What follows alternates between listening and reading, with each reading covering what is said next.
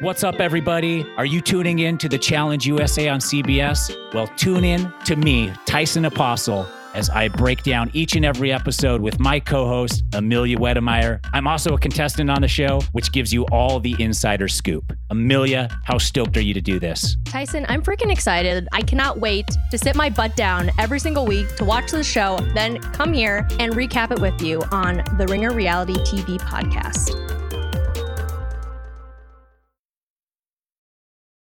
This episode is brought to you by Pure Leaf Iced Tea.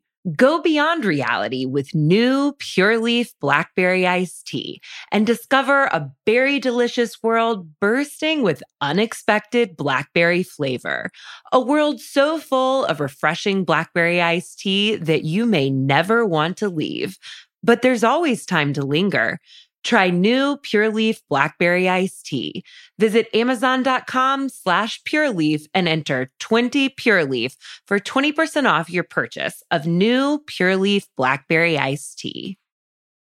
This episode is brought to you by Vuori. I love sports. I know you do too. I also know that lots of you exercise, but if you're like me and my wife, the beloved sports gal, you're sick and tired of ugly, uncomfortable workout gear. Especially, I do a lot of walking. I walk around LA. I make calls. I listen to podcasts. Here are two words that will change everything. Vuori Clothing, a line of activewear that is unbelievable. The best thing about Vuori is you can lounge around in it. You can work out in it. You can go outside. You can go shopping down in your local wherever. And you never feel like you're either underdressed or overdressed. You're just comfortable. You can wear it when you're training, traveling, lounging around the house. Go get yourself some of the most comfortable and versatile clothing on the planet. Here's the deal. Our listeners get 20% off their first purchase at Vuori.com/Simmons. Once again, Vuori.com/Simmons.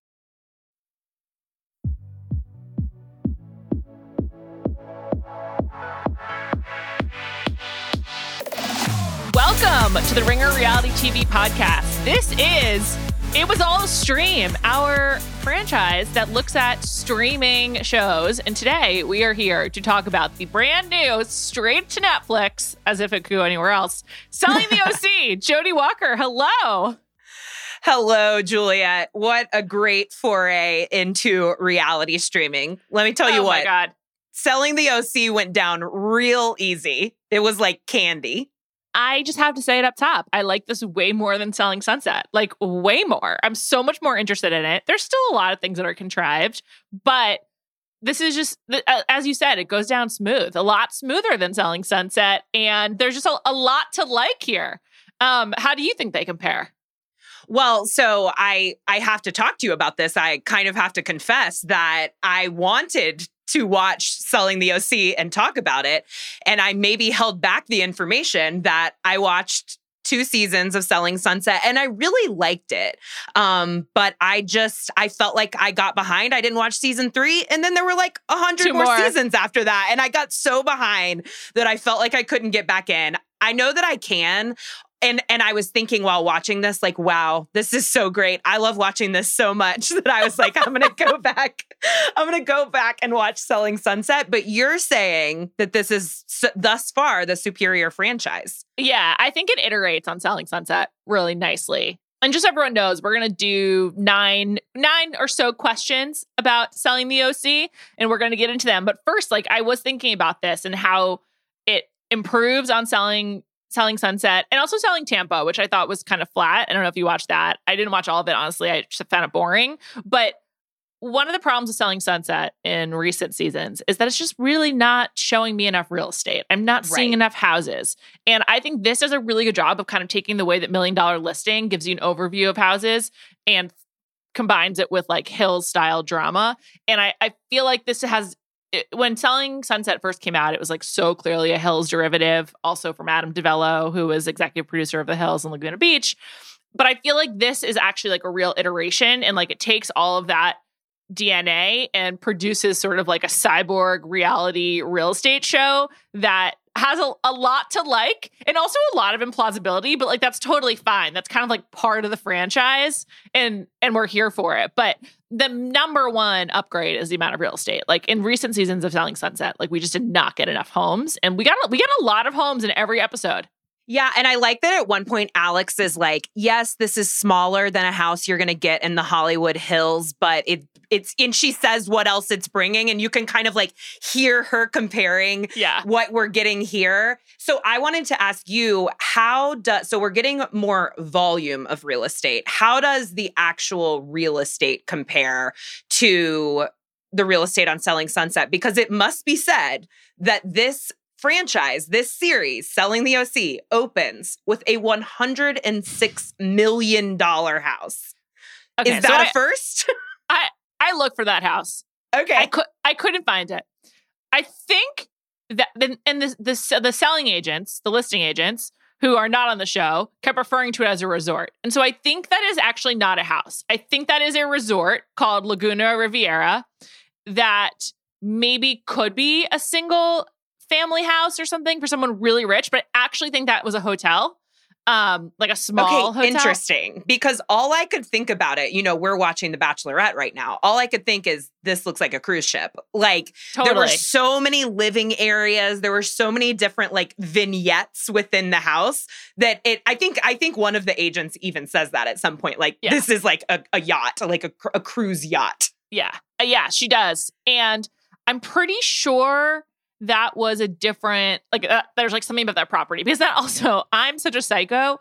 I Google Earthed it. I didn't only like Google look for listings, but I was like, well, I know it's on the coast. I know it's in Laguna Beach. There's not that much coastline. I'm going straight to Google Earth. And I think I found it based on the parking when they're like parking for 20. And it's like, yeah, you have parking for 20 when you have a lot of guests. And so I just think with the real estate, there's more volume, but I think they're fudging it more because with Selling Sunset, I could almost always find the listings and like see what was happening. And with this, I could not find as many. I also just have to tell you in my research, and I'm sure we'll come back to him because I have a lot of thoughts. Tyler, Mr. Brittany Snow. Of course. I can't find any listings for him. I can't find a Zillow profile for him. And almost everyone has a Zillow profile, even though there's nothing on it. So is there any chance that he changed his name or is using a pen name? Because like the Oppenheim twins, he is a 5th generation real estate family. And like, a nepotism baby in Hollywood, he wants to be taken seriously for his craft. So he's not using his original name. His original name is Tyler Stanaland. I will say one thing that's different, though. His father's company, which is he left trying to like cut his own path, it's called Villa Real Estate. So it's not even like an eponymous company. So I don't know. I just really don't want you to break my heart about Tyler. I need him to be a real estate agent who is married to a Hollywood star and is 6'5". who, by the way, Jody and I recently did a podcast on Ringer Dish about the 15-year anniversary of the movie musical Hairspray, co-starring Brittany Snow, which we both talked about how much we love Brittany Snow. So this is a delight. What a treat. What a treat to have then stumbled upon her again. I believe Tyler says, my wife is an actress. My wife's name is Brittany Snow in a very succinct way. Just a delight to it. And I don't want her to come on screen ever, ever. I want to keep her in Hollywood. Yeah, agreed. So back to answer your question, though, how does the real estate compare? I prefer this real estate a lot. There's a lot more variance. I don't like there's basically 2 styles of new construction in LA these days, and that's mostly what they're selling. And it's like either very angular, boxy, super modern, like what they'd call sleek, and I think they'd call it like sexy house in the Hollywood Hills, or like modern farmhouse. Like those are the 2 that you get basically on Selling Sunset. On Selling the OC, these houses do really showcase the ocean, and the view is like so central to basically all of them. And as a result, they have like different layouts and like really interesting bathrooms. And, there's like hallmarks of like expensive houses, but I think there's just sort of like more variance. And like, just personally, I would so much rather be, in Laguna Beach or Corona Del Mar than in the Hollywood Hills. So I'm way more into these houses. And it's such a treat to get to feel like you're at the beach by watching the show. I love watching them or listening to them walk through the houses and point out each and every place in the house where you can see the water, because that's such a selling point. And then I immediately was becoming so snobby about it. Like at one point, Brandy shows a very nice house to a retired NBA player, but it's not waterfront in any way. It doesn't have a view of the water. And I was like, get him out of here. What are we doing? Like, get this guy some waterfront. That was super weird. That was the most akin to Selling Sunset season 1 and season 3-ish to me, where like, How so? I know Darren Collison from the NBA. He was on the Kings. He's like been around the way. Like, I just feel like this is like, what celebrity, what name can we get to be in the first season of this show? It reminded me of when Taye Diggs was randomly on season 1 of Selling I do Sunset. remember when Taye Diggs was on. Taye Diggs is available. He is available everywhere. and tight with Mary. Anyway, that I agree with you. That house was like so lame compared to everything else, but depends on what you're looking for. But yeah, the other thing is these houses, like the properties themselves are small, and they talk a lot about verticality because like they're all built on these hills and the plots themselves are small. But I just think it makes it way more interesting. And to be honest, for you and me, I wonder if you feel this way. It was a real throwback to Laguna Beach. Like there is a real Laguna Beach, Orange County, ocean-focused lifestyle that comes through. And I like was delighted to be back in that zone. I was thinking about Laguna Beach constantly. And I mean, it is like a foundational brick in my personality. Same. I'm always thinking about it, but watching the show, I was thinking about it so much. And then I was kind of embarrassed that like, that's my only reference point for this area, really. But also, I think something that Laguna Beach did a lot is play in archetypes. Like it was about high school kids, and each one of these kids is like, you know, you have like the protagonist narrator, Lauren, that's Alex in this show. Yeah. You have, you know, 100%. kind of like the unattainable guy, that's Tyler, or at least I'm creating that narrative in my head. Like it was absolutely, for me, it was Laguna Beach. And then at the one point when Gio said, welcome to the OC, but he didn't say welcome to the OC, bitch. It was the OC for me. One thing I'm really happy about is it's pretty free of the Real Housewives of Orange County musk. Like aside from Gio's mom, it doesn't give a lot of Bravo, you know? Like it has not been tainted by Vicky Gunvalson. No. And there's no like You're so right. There's no like budget gym that Tamara started and just announced is closing. Like, you know, this is actually like, who are They're these keeping random us on rich the people? coast. Yeah. Like we are not in any strip malls. No strip malls, not too much concrete. It's just like ocean vibes, surfing, and like occasional Spanish tile. And that's what I want. That's luxury to me. It's luxury and it's gorgeous. Everyone is so gorgeous that it's just quite a treat to look at.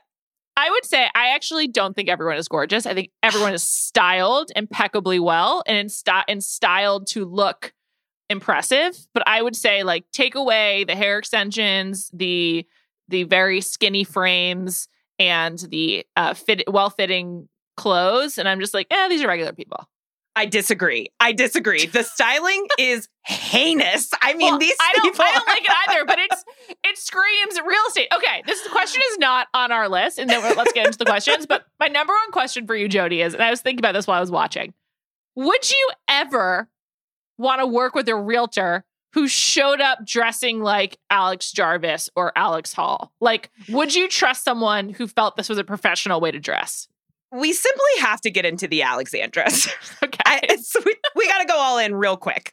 So on Selling the OC, there are 3 Alexandras. 3. Alex Hall makes the alpha move to go by Alex. I don't know that she's gone by Alex before in her life, but right here, she says, I'm going by Alex. And that is the right move because the Alexandras, Alexandra Rose and Alexandra Jarvis, heretofore to be known as Rose and Jarvis, basically, have teamed up to have the worst personalities and the worst fashion sense in Orange County. And the least natural banter on camera I've literally ever seen. They must be, I'm sorry, just like completely devoid of original thoughts and therefore reading scripts that they cannot deliver in a natural way at all. Like watching them is like watching like reality TV robots. It's you can horrible.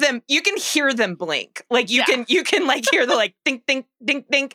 It's so unnatural, but they're trying so hard to sell us that they are like this dynamic duo, and who could possibly refuse them? I guess because they're both blonde.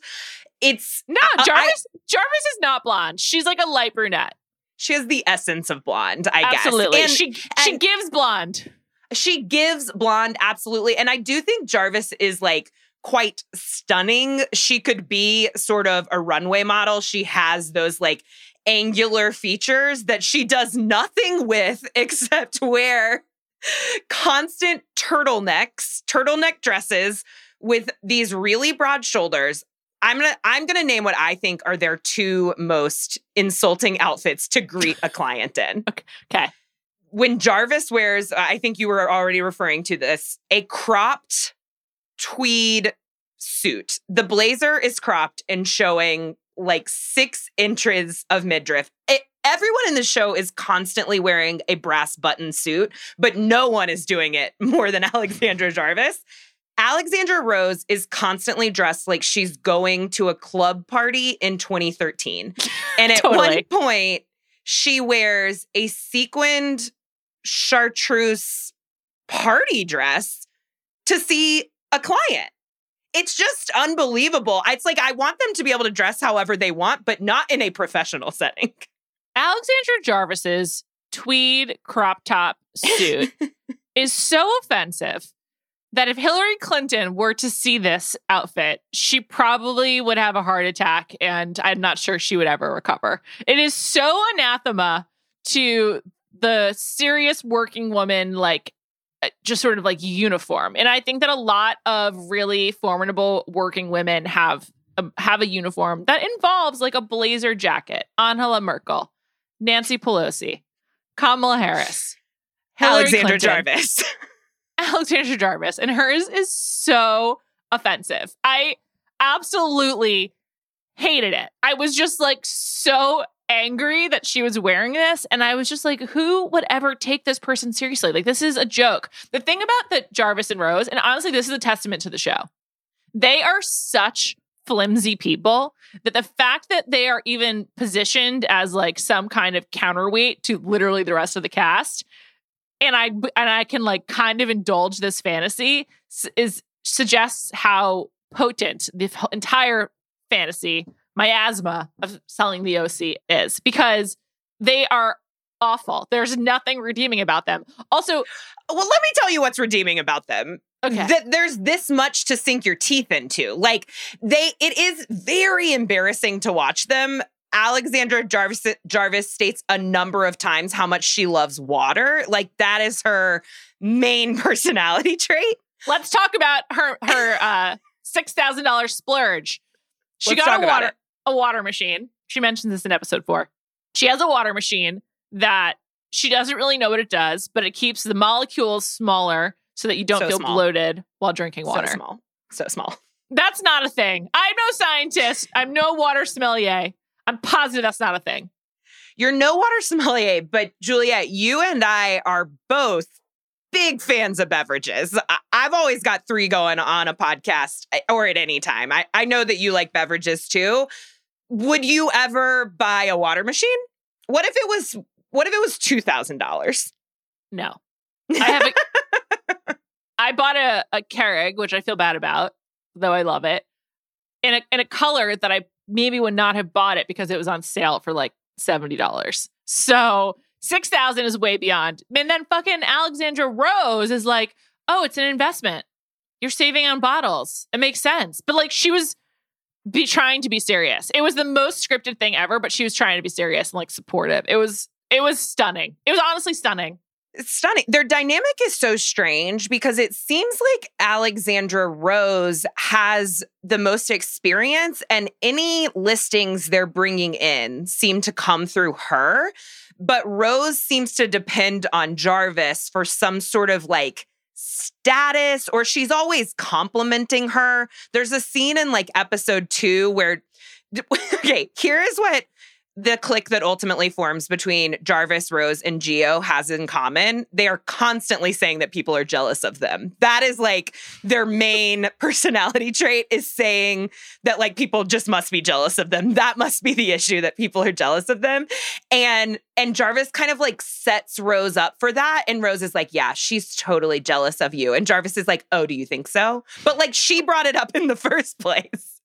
It's just so like, I mean, I must say that they really, for me, they bring something wonderful to the show, which is that it's just like unbelievable what outliers they are from the rest of the cast, and listening to them like pump themselves up and talk about how they're the best female performing agents. It's very funny to me. It's very funny. I didn't look into Jarvis's real estate listings. I will for next time. She's an attorney. Yeah, as she says, yes. Yeah, as she says. Aware. I think she thinks that Alex Hall is intimidated by her because she's an attorney. She posits that. Alex Rose is like definitely the weirder one to me. Alex Rose attending the beach hang, which we'll come back to. I feel sorry for her, but she also like does do herself any favors. The most controversial person, like it's Alex Rose also has an ally. The most controversial person turns out to be Kayla, which we will dive into, but we haven't really given Alex Hall her due. We talked about her as a narrator. She's the Lauren Conrad, but like Alex Hall is like is a force. Like she is a force to be reckoned with. She's like the wrecking ball of the crew, but also like the mother hen. She wears a lot of hats. Yeah, I can't get a real fix on her. She's like dating, but also not sure she really wants to. She seems to be a fairly accomplished agent. I could find a paper trail of hers. Like she seems like she's doing well. Seems like she cares. I actually think she's like a good iteration. Like again, I'm using that word on like a reality archetype because there's something that I can't quite put my finger on with her, which is great. Makes me want to keep watching, but also like she's very familiar. You know, you're like kind of familiar of like this, like the alpha woman who's sort of like just like taking names, but is also playful. I don't know. I like Alex Hall, but I wouldn't want to know Alex Hall. I like Alex Hall, and I have a healthy fear of her, which as I was watching, I don't even know if we said if we're discussing episodes 1 through 4 of Selling the OC. The front half, in those first 4 episodes, I think I spent the first 2 being like, oh, she's the Lauren Conrad. And then as soon as you hit the beach party, you're like, oh, she's Kristen. Yeah. Like she's Lauren and Kristen. She contains multitudes. She is always wearing an incredibly plunging neckline. I just kind of like, I kind of stand in awe of her in all the ways that like you can define the word awe, which is like, I'm fascinated by her. I like her. And I'm also, I think, terrified of her. Yeah. And so you, one of the questions you put down was, how old are all of these people? So Tyler's 33 and he and Alex Hall imply that they're like around the same age because they're surprised they haven't met before. And I have to wonder, like, which of the Laguna people do they know? Because they're around the same age, especially the younger ones. Like, after Lauren and Steven graduated, like, the Alexes then, like, do they know them? And so that is such a funny parallel too. That like that there are like 7 Alexes on this show, and there were like 7 Alexes on Laguna Beach. Just a really popular name in Laguna Beach. But we'll have to look into that too, because I have a lot of questions about that. And I'm sure there's some overlap and whatnot. So we'll look into it. But I want to move on to some more of our questions. One that you asked, what do we think about featuring co-ed agents? And I'm curious for your take. I mean, like I said, I'm not a Selling Sunset expert, but I remember not really loving the dynamic of like Jason and Brett being the bosses and having all of these women agents sort of like it just like, just even optically, it was just not my favorite thing. And so as soon they show the Oppenheim Group office, and it looks like there are so many people in there. There are a lot of agents to juggle in this franchise, but I'm liking so far that there are men. Gio seems like he was transplanted directly from $1 Million Listing. Yeah. And so I think that I like that. I think we need a little MDL energy. So I like that. I like it. And he becomes a little more complex throughout these first 4 episodes. Like at first I thought, absolutely, he's going to be a nightmare. And he was a nightmare when he was looking at that $106 million house. And I know they're kind of acting all the time, but I do think there's something to the fact that like that wasn't his listing. That he wasn't talking to clients. He was talking to other listing agents. It was all women there with him. And I was like, this guy's a nightmare who'd ever buy a house from him. And then once you see him with his clients, he's really charming and seemingly good at his job. And softer, yeah. I just need to a lot know, softer. Did I mention this already? That his mom, who makes a few cameos, also works at the O Group. She's like, I went to the website. She's also on it. So I don't know why they act like she's like some like outside mentor, but she is part of the Oppenheim Group. She's part of that Oppenheim Group? Yes. Yes. Wow. Why don't they mention that? I eventually they give more information about her, but the first couple of times she was introduced, I was like, is she a real housewife? Why are they acting like we should know who this is? But that makes so much sense that she works there because all the other agents know who she is. Yeah. You know, they all hug her and know her. Yeah. So I like the co-ed aspect for several reasons. One, something you alluded to, there was a real grossness to like Jason and Brett seeming like these pimps of these women. And it had a real like pimp and prostitute vibe. And that is kind of gone from this because Jason's in it a lot less. So far, Brett's basically, I think, almost only in one episode. I don't think they're even miking Brett up. Like the few times that we see him, he's completely silent. He's barely on it. So it feels way more like an actual workplace, even if that's kind of contrived because it's not really how real estate workplaces work. But as a result, it just feels like there are coworkers interacting with each other and we're starting to run into the sort of perils of attractive people working together. And I think that works out really well. And so like one of the problems on this most recent season of Selling Sunset was like Emma had a relationship. And you're just like, this is clearly so fake. They just like brought this guy in because, I don't know, he was available or he's like a builder. Who knows? But on Selling the OC, there are like, you know, problematic relationships because they work together and like, you know, are doing the show together. So I think it makes for a better television show, honestly. And also I think that like Jarvis and Rose being like, we're the top selling female agents is also like gross because it's like, who cares? Like, but like why stratify it that way? But it also then like speaks to like the culture there as well, which is maybe giving it too much credit.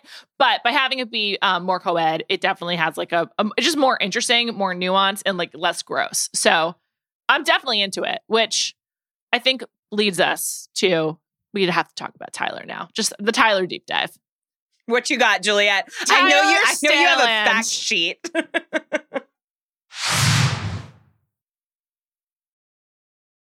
This episode is brought to you by Pure Leaf Iced Tea. Go beyond reality with new Pure Leaf Blackberry Iced Tea and discover a berry delicious world bursting with unexpected blackberry flavor. A world so full of refreshing blackberry iced tea that you may never want to leave. But there's always time to linger. Try new Pure Leaf Blackberry Iced Tea.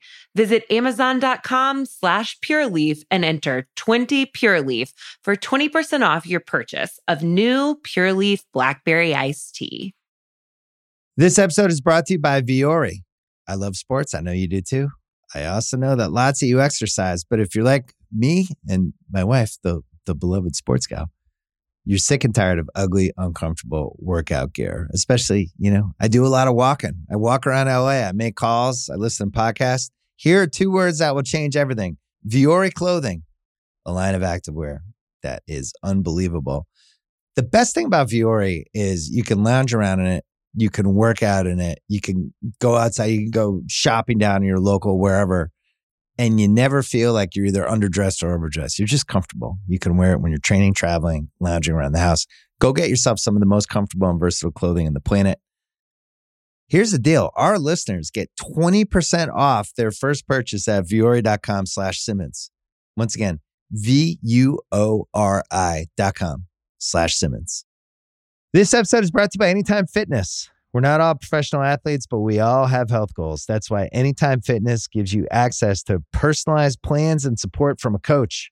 Plus, you can track your training, nutrition, and recovery progress with the Anytime Fitness app, just like the pros. With 24/7 access to more than 5,000 gyms worldwide, get more from your gym membership. Visit anytimefitness.com to try it for free today. Terms, conditions Restrictions all apply. See website for details.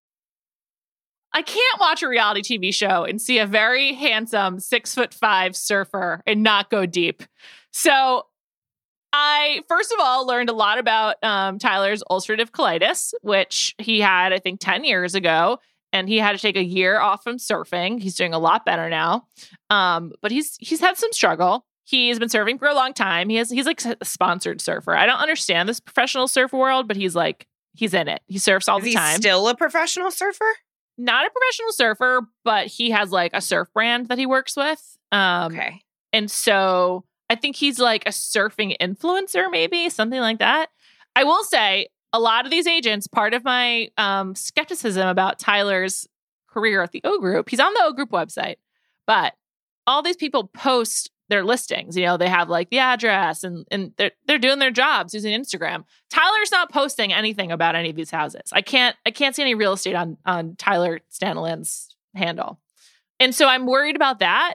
And I just got to say, as a Brittany Snow super fan, I'm not loving this for her, Jody. I am not loving this. What are you not loving for our girl Brittany? What are you worried about? Tyler's a major flirt. Like, and that's okay, I guess. But like his behavior at the beach party, and when he coined the term, to me at least, the cuddle puddle, I was just like, why are these various married people, men and women, partaking in a cuddle puddle? With their colleagues. With their colleagues. I just want to say, I'm pretty close to some of my colleagues. This would never happen. Absolutely not.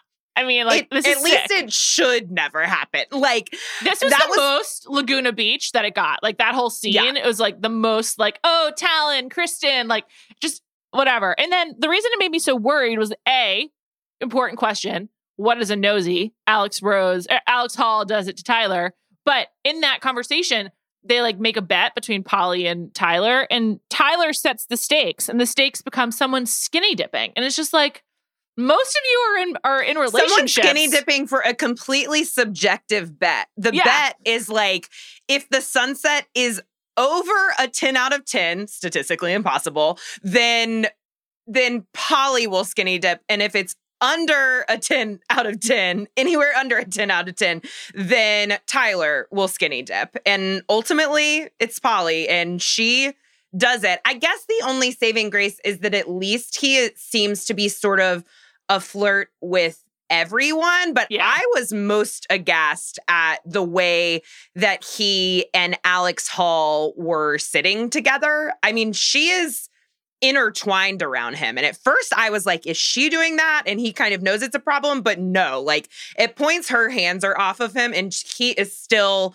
like totally leaned back on her. And I think it gave me the most concern for our best friend, Brittany Snow, with this working idea I have in my head that Alex is Lauren and Tyler is Steven. And I guess that makes Brittany Snow, Kristen Cavallari in this scenario. But it's like Alex has a crush on Tyler. I mean, there's no doubt about it. She alludes to it in episode 1. They're planting the seeds for it. I'm really worried. And then I went back and I looked at the wedding photos from Brittany Snow and Tyler's wedding. They got married right before COVID. And so like they haven't had a lot of time where they've like been exposed to, you know, real life as a married couple. I'm just really, really worried about it. Also, Tyler didn't remember their first dance song, and their wedding was like at the time of filming, probably like no more than 2 years before. So like that's pretty alarming. And this is on camera. And I don't know, like it's just pretty weird to me to see Brandy, Austin, and Tyler like partying late at night without their significant others and like drinking and dancing and stuff. I just think that's weird, as does Austin's wife, because it is weird.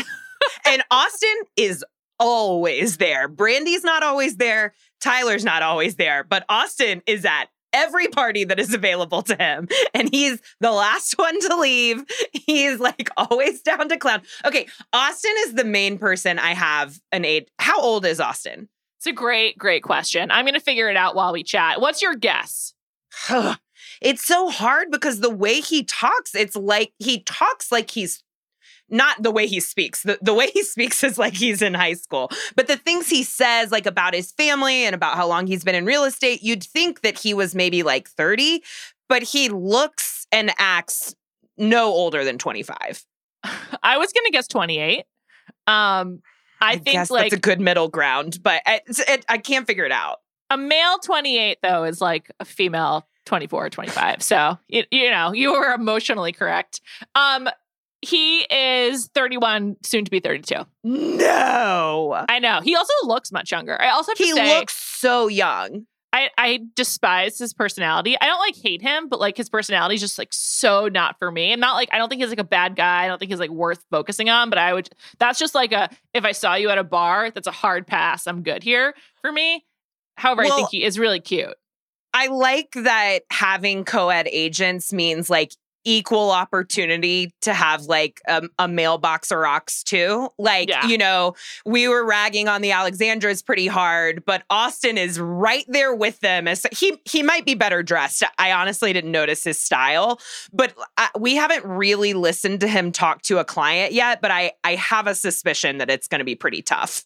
The way he talked to his wife was so offensive. His wife is expressing concern about why she's like not invited to go to like the happy hour with the O Group crew. And he was like, well, no one else's significant others were there and blah, blah, blah. I think he was like, oh, we had to get a babysitter. Just like terrible excuses. And I really, really felt bad for her. Like, you know who I'm concerned for? Austin's wife. Yeah. I'm not concerned for Brittany Snow. I think she's got a lot to hold down that relationship. I'm extremely concerned for Austin's wife because he just seems not prepared to like really, I mean, what she is asking for is an equal marriage. She's expressing herself extremely clearly. Like, she's like, why don't you just bring me to these events? We could get a babysitter. I just want, you know, I know you're trying to provide for our family, but I just want to be sure that we're going to have an equal relationship and that I'm not like the nanny. I mean, that's so, it was so painful to hear and to listen to him just avoid every question was like, oh no. He's not making any changes. So upsetting. This is selling the OC is the best thing that's ever happened to him. Like he's totally thrilled to be in this situation, and it is probably the worst thing that has ever happened to their family. He was a model before, so like he does want like attention and fame and all that. So it's tough. His daughters are really cute though. I kind of liked his dad vibe. When he was like, don't throw sand, please. I kind of liked that. I liked that too. Yeah, because he got serious. Like, you could take him serious for a minute. They were like little girl twins. They were so precious in their little swimsuits. I did like seeing him with them. Maybe he should be the nanny. That's great to know that he was a model and fills in a lot of gaps for me because his something very specific about his personality kept reminding me of, I can't remember if it was the reality show about the models that was on MTV or if it was a True Life. I think it was a True Life, I'm a Model. And there was this guy who was this like young man who was trying to be a model, and he went and got a slice of pizza and fell asleep before he could go to his go-to, just outright fell asleep in a public place. And I could see Austin doing that. Just like falling asleep on a bench and sleeping through an open house. Totally. And the show that you're referring to, I believe is called Eighth and Ocean. I could see him on that as well. Great. Yes. This guy, I think, was not from Eighth and Ocean, but he absolutely, all of these people had the opportunity to be on a younger version of this reality show that they're on now. Let's talk about Polly and dig in a little bit more to this beach party. So they see a cockroach in an episode. Ugh. And then that's tough. As a result, I guess they decide to get the office fumigated. Honestly, that seems like drastic to me, but fine. They use that as an excuse for Jason has sent us to the beach today. And so the crew Thank you, Daddy Jason. Yeah. So the crew goes to the beach. And I would say this is kind of like in the first half of the season, this is like peak Polly. And Polly is a British woman who is treated like she speaks a foreign language. They all pretend they can't understand her when actually it's not difficult at all, but they like can't understand her British accent. So that's like pretty embarrassing for everyone. The pretty much the first thing you hear Jason say in his role as a boss of this company is he walks into the office. Polly's like, "How was your trip down?" And he says, "I can't understand a thing you say, Polly." It's so inappropriate. I know. Like, can you imagine if that was your boss just said that to you in front of everyone? It's so rude. Jason is like so much less nice to this group of people. It's really funny. Oh, really? I enjoy it. Yeah. He's like, because he's just like, Mary's like his longtime friend. He went to like Coachella and Stagecoach with a bunch of the women. Like, these are not his peers. No, these are not his peers. He's much more like Daddy sent us to the beach while the house is getting fumigated. So Polly is like just totally wacky. In one of the first episodes, she talks about how she was cheated on by her ex-husband with prostitutes. It's very raw, but she talks about it very forthright. It's very British to me, actually. And then she just sort of becomes like, she's not really anyone's antagonist, but she's always a source of drama. She's always like willing to get into a verbal altercation. And apparently at the beach, she said she hated Alex Jarvis, which was then repeated to her by Alex Rose. Alexandra Jarvis and Alexandra Rose. And then she skinny dips at the end of this episode 3, and we see her boobs. And I think this is maybe the first time, definitely in the selling world, but like maybe in all of these Netflix reality shows that we see some private parts. And I was like, I did think that they were very lightly blurred, like on the nipple, but maybe not. Maybe. It definitely gave the illusion of full boob. So lightly. And I was just like, I don't think this is the direction I want for my reality shows, but I just wanted to mention it because it was pretty notable to me. I didn't think a thing about it. I was just like, yep, now we're skinny dipping this. Everything's adding up.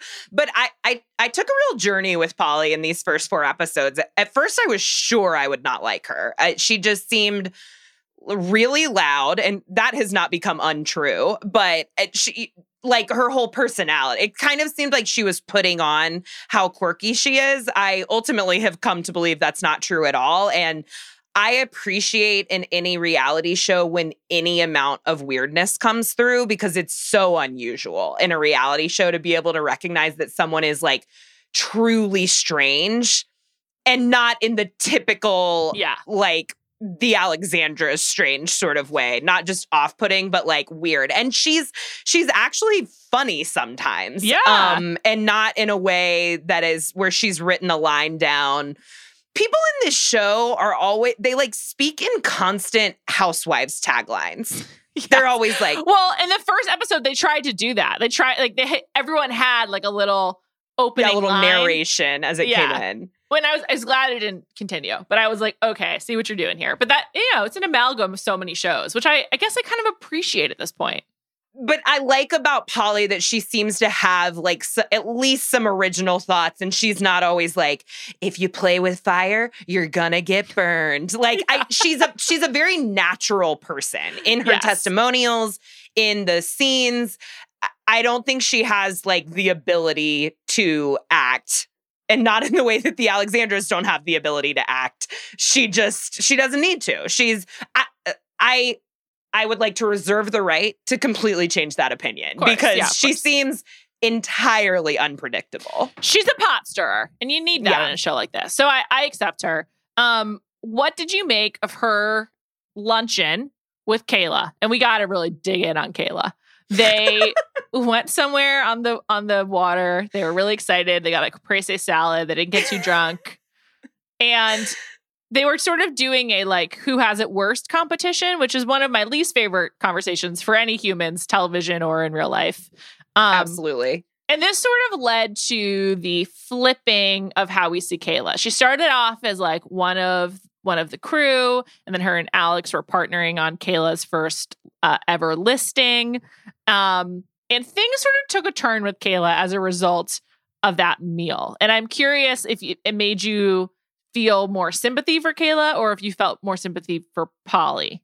I felt sympathy for neither is certainly the answer, because like you said, they're having like a sad off, and these are just two people who should not ever be sat at a table alone together. Like they have nothing in common. How old do you think Kayla is? I think she's young, because she had her son when she was like 16 or 17, and I think he's 8 or so now. So I think she's in like her mid-20s. Yeah, I think she's truly like 25 or 26. Yeah. And I think that Polly is like a decade older than her. And they have nothing in common. And Polly's inability to even pretend to have empathy is really brought out in this moment. And Kayla is just, is saying how she's pretty overwhelmed right now. She's just gotten her first ever listing, which is what she's wanted. We've been hearing her kind of complain about not having listings and how that's her dream and that's what she wants. And Polly's issue is that now that she has a listing, which is also what Polly wants and doesn't have, that she's complaining about how busy she is because she's also a single mom. And what Kayla doesn't tell Polly in this moment is that she's also bartending on the side, which she tells Alex Hall later. I'm wondering what kind of childcare she has, but I went to high school with a guy whose mom was a bartender, and his house was the party house. So, wow. Well, her son's 8, so yeah. They're probably okay right now. Maybe she'll be well into her reality TV real estate career by the time that becomes a situation. But Polly just can't let her have it. Like she's just like, I'm not going to hear you complain. And so she just like Polly being cheated on. And the other woman being a prostitute is like it's like she acts like this is my cross to bear, but she's also like weirdly dining out on it as like why she is the way that she is and like how she got here. Well, and she in that conversation with Kayla, she talks so much about how she's alone. She's like, you think you're alone? I'm alone. And I don't know if she means because she's British. I just don't really know what she means. I think she means because she's single. But Kayla's single too. Like, I know, but she's like, but you have another human. You have a son. I think that's what she meant. That's true. Yeah, I know. It's just like we are constantly seeing Polly at all these parties. Like, I know, it makes she's well liked and she has plenty of friends. That's not to stick up for Kayla. I found them both insufferable in this conversation. So I can't stand Kayla. Like, I really can't stand her. Okay. I don't like how she talks. I don't like how she dresses. I don't like her approach to real estate.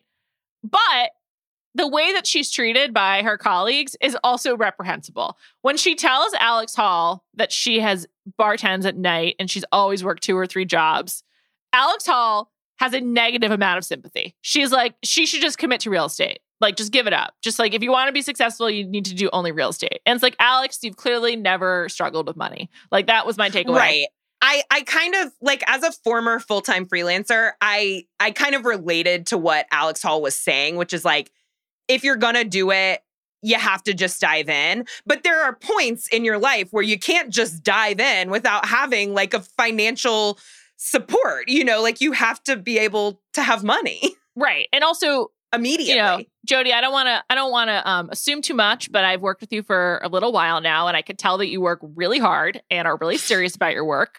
And so I'm sure that you had I'm not sure, but I think that you probably have like a full plate of work that gave you the security that you needed emotionally, financially, whatever. But not when I was 24. I mean, when I was 24 and living in New York, I was also babysitting. And it's like, but I did not have a child. Now I'm just Pollying her. I'm not actually not comparing the two situations. I just think with Kayla, like, she clearly is new to this. It's obviously really hard to break into because I'm just going to tell you that listing that she and Alex had together hasn't sold, and they took it off the market. They listed it in February. It came off the market this month, August. That is tough news to receive live on air here. Based on what I've seen about Kayla, I don't get the impression she's going to be a great realtor. I just don't. She didn't handle that phone call well. She doesn't seem to. She's not pushy, which honestly, like, maybe makes her a fun friend, but not a great realtor. And I think it's wise that she has 2 jobs, and like also.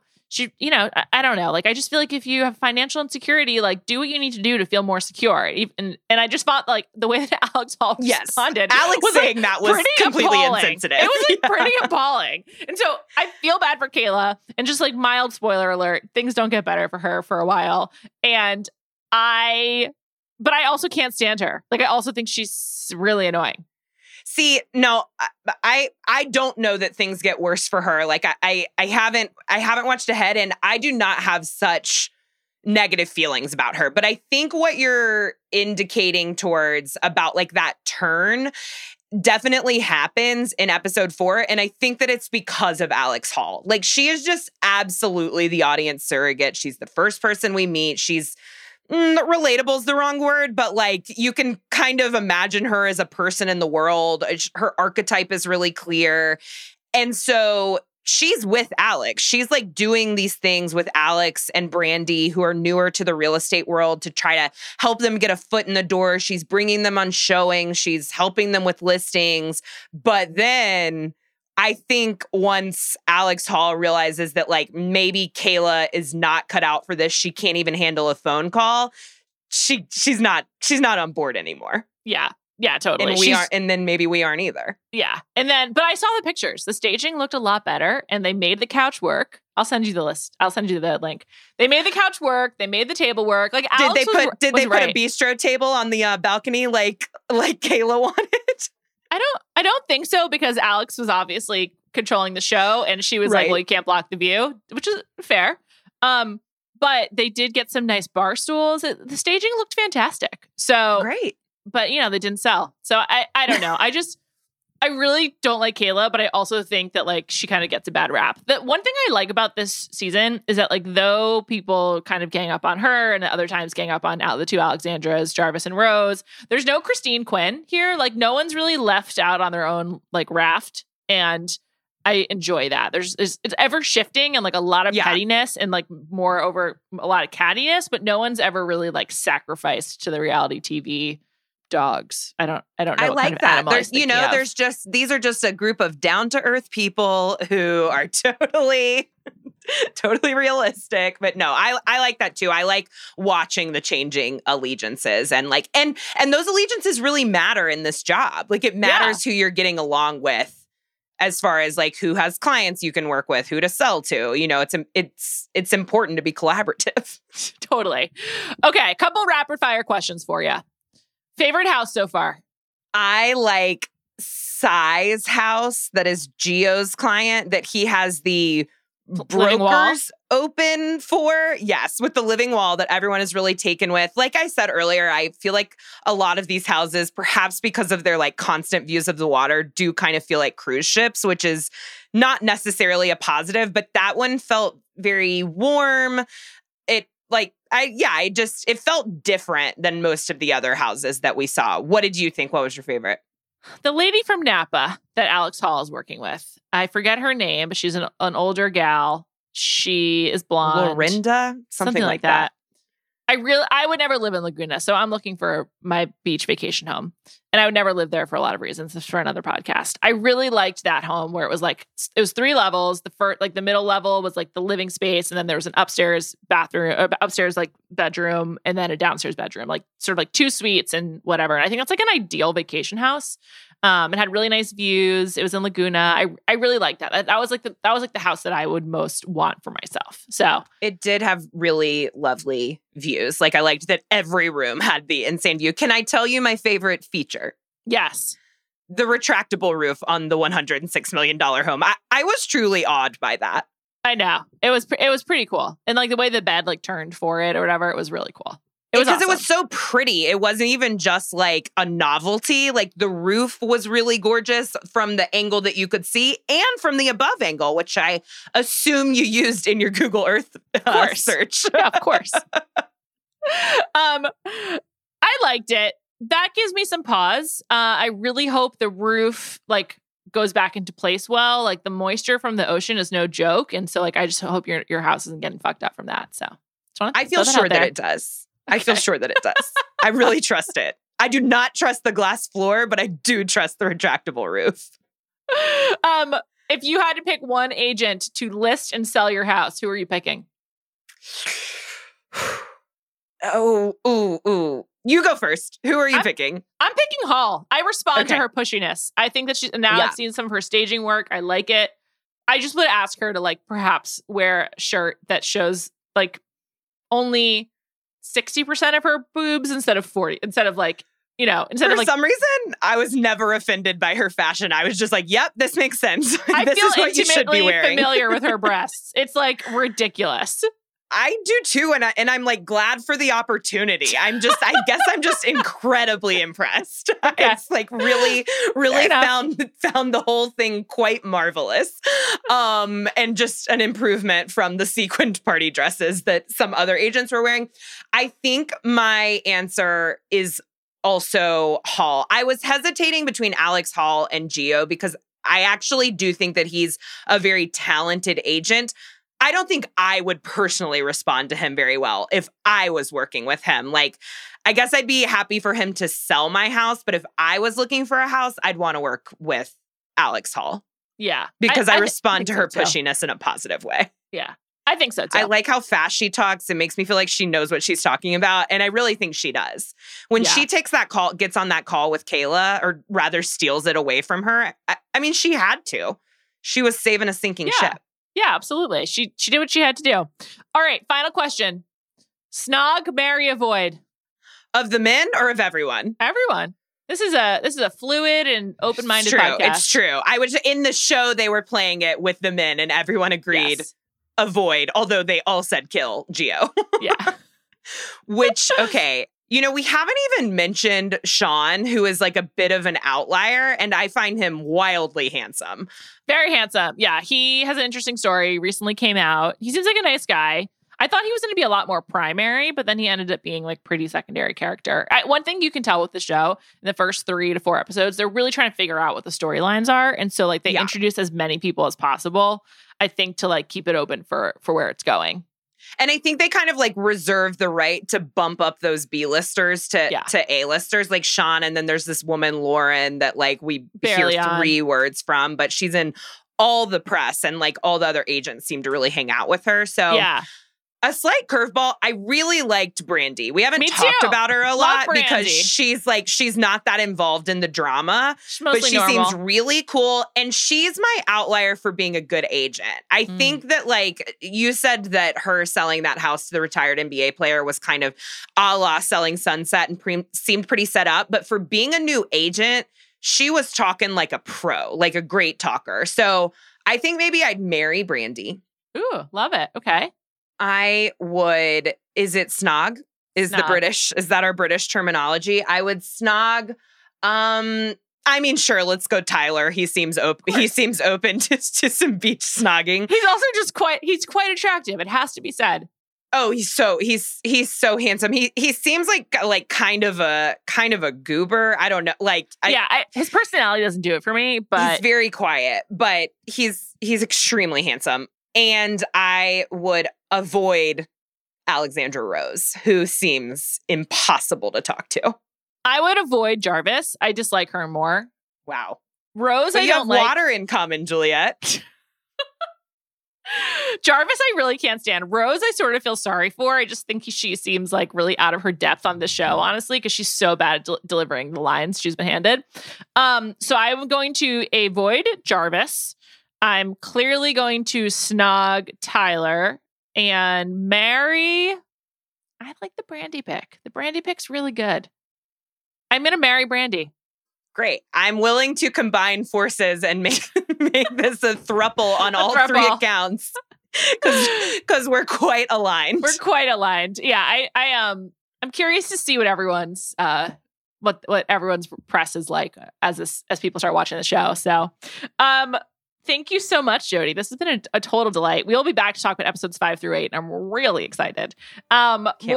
More to come on all the real estate. We'll do some deep dives, see who knows who here in Orange County, where there's some overlaps. Thank you so much to Sasha Ashel for producing this episode. And don't forget to listen to all of the Ringer Reality TV podcast coverage. We've got so much for you.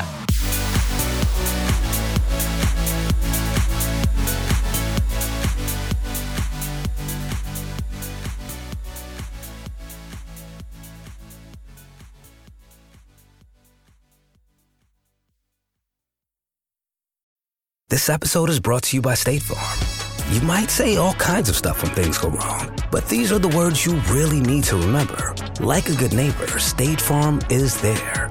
They've got options to fit your unique insurance needs, meaning you can talk to your agent to choose the coverage you need. Have coverage options to protect the things you value most. File a claim right on the State Farm mobile app and even reach a real person when you need to talk to someone.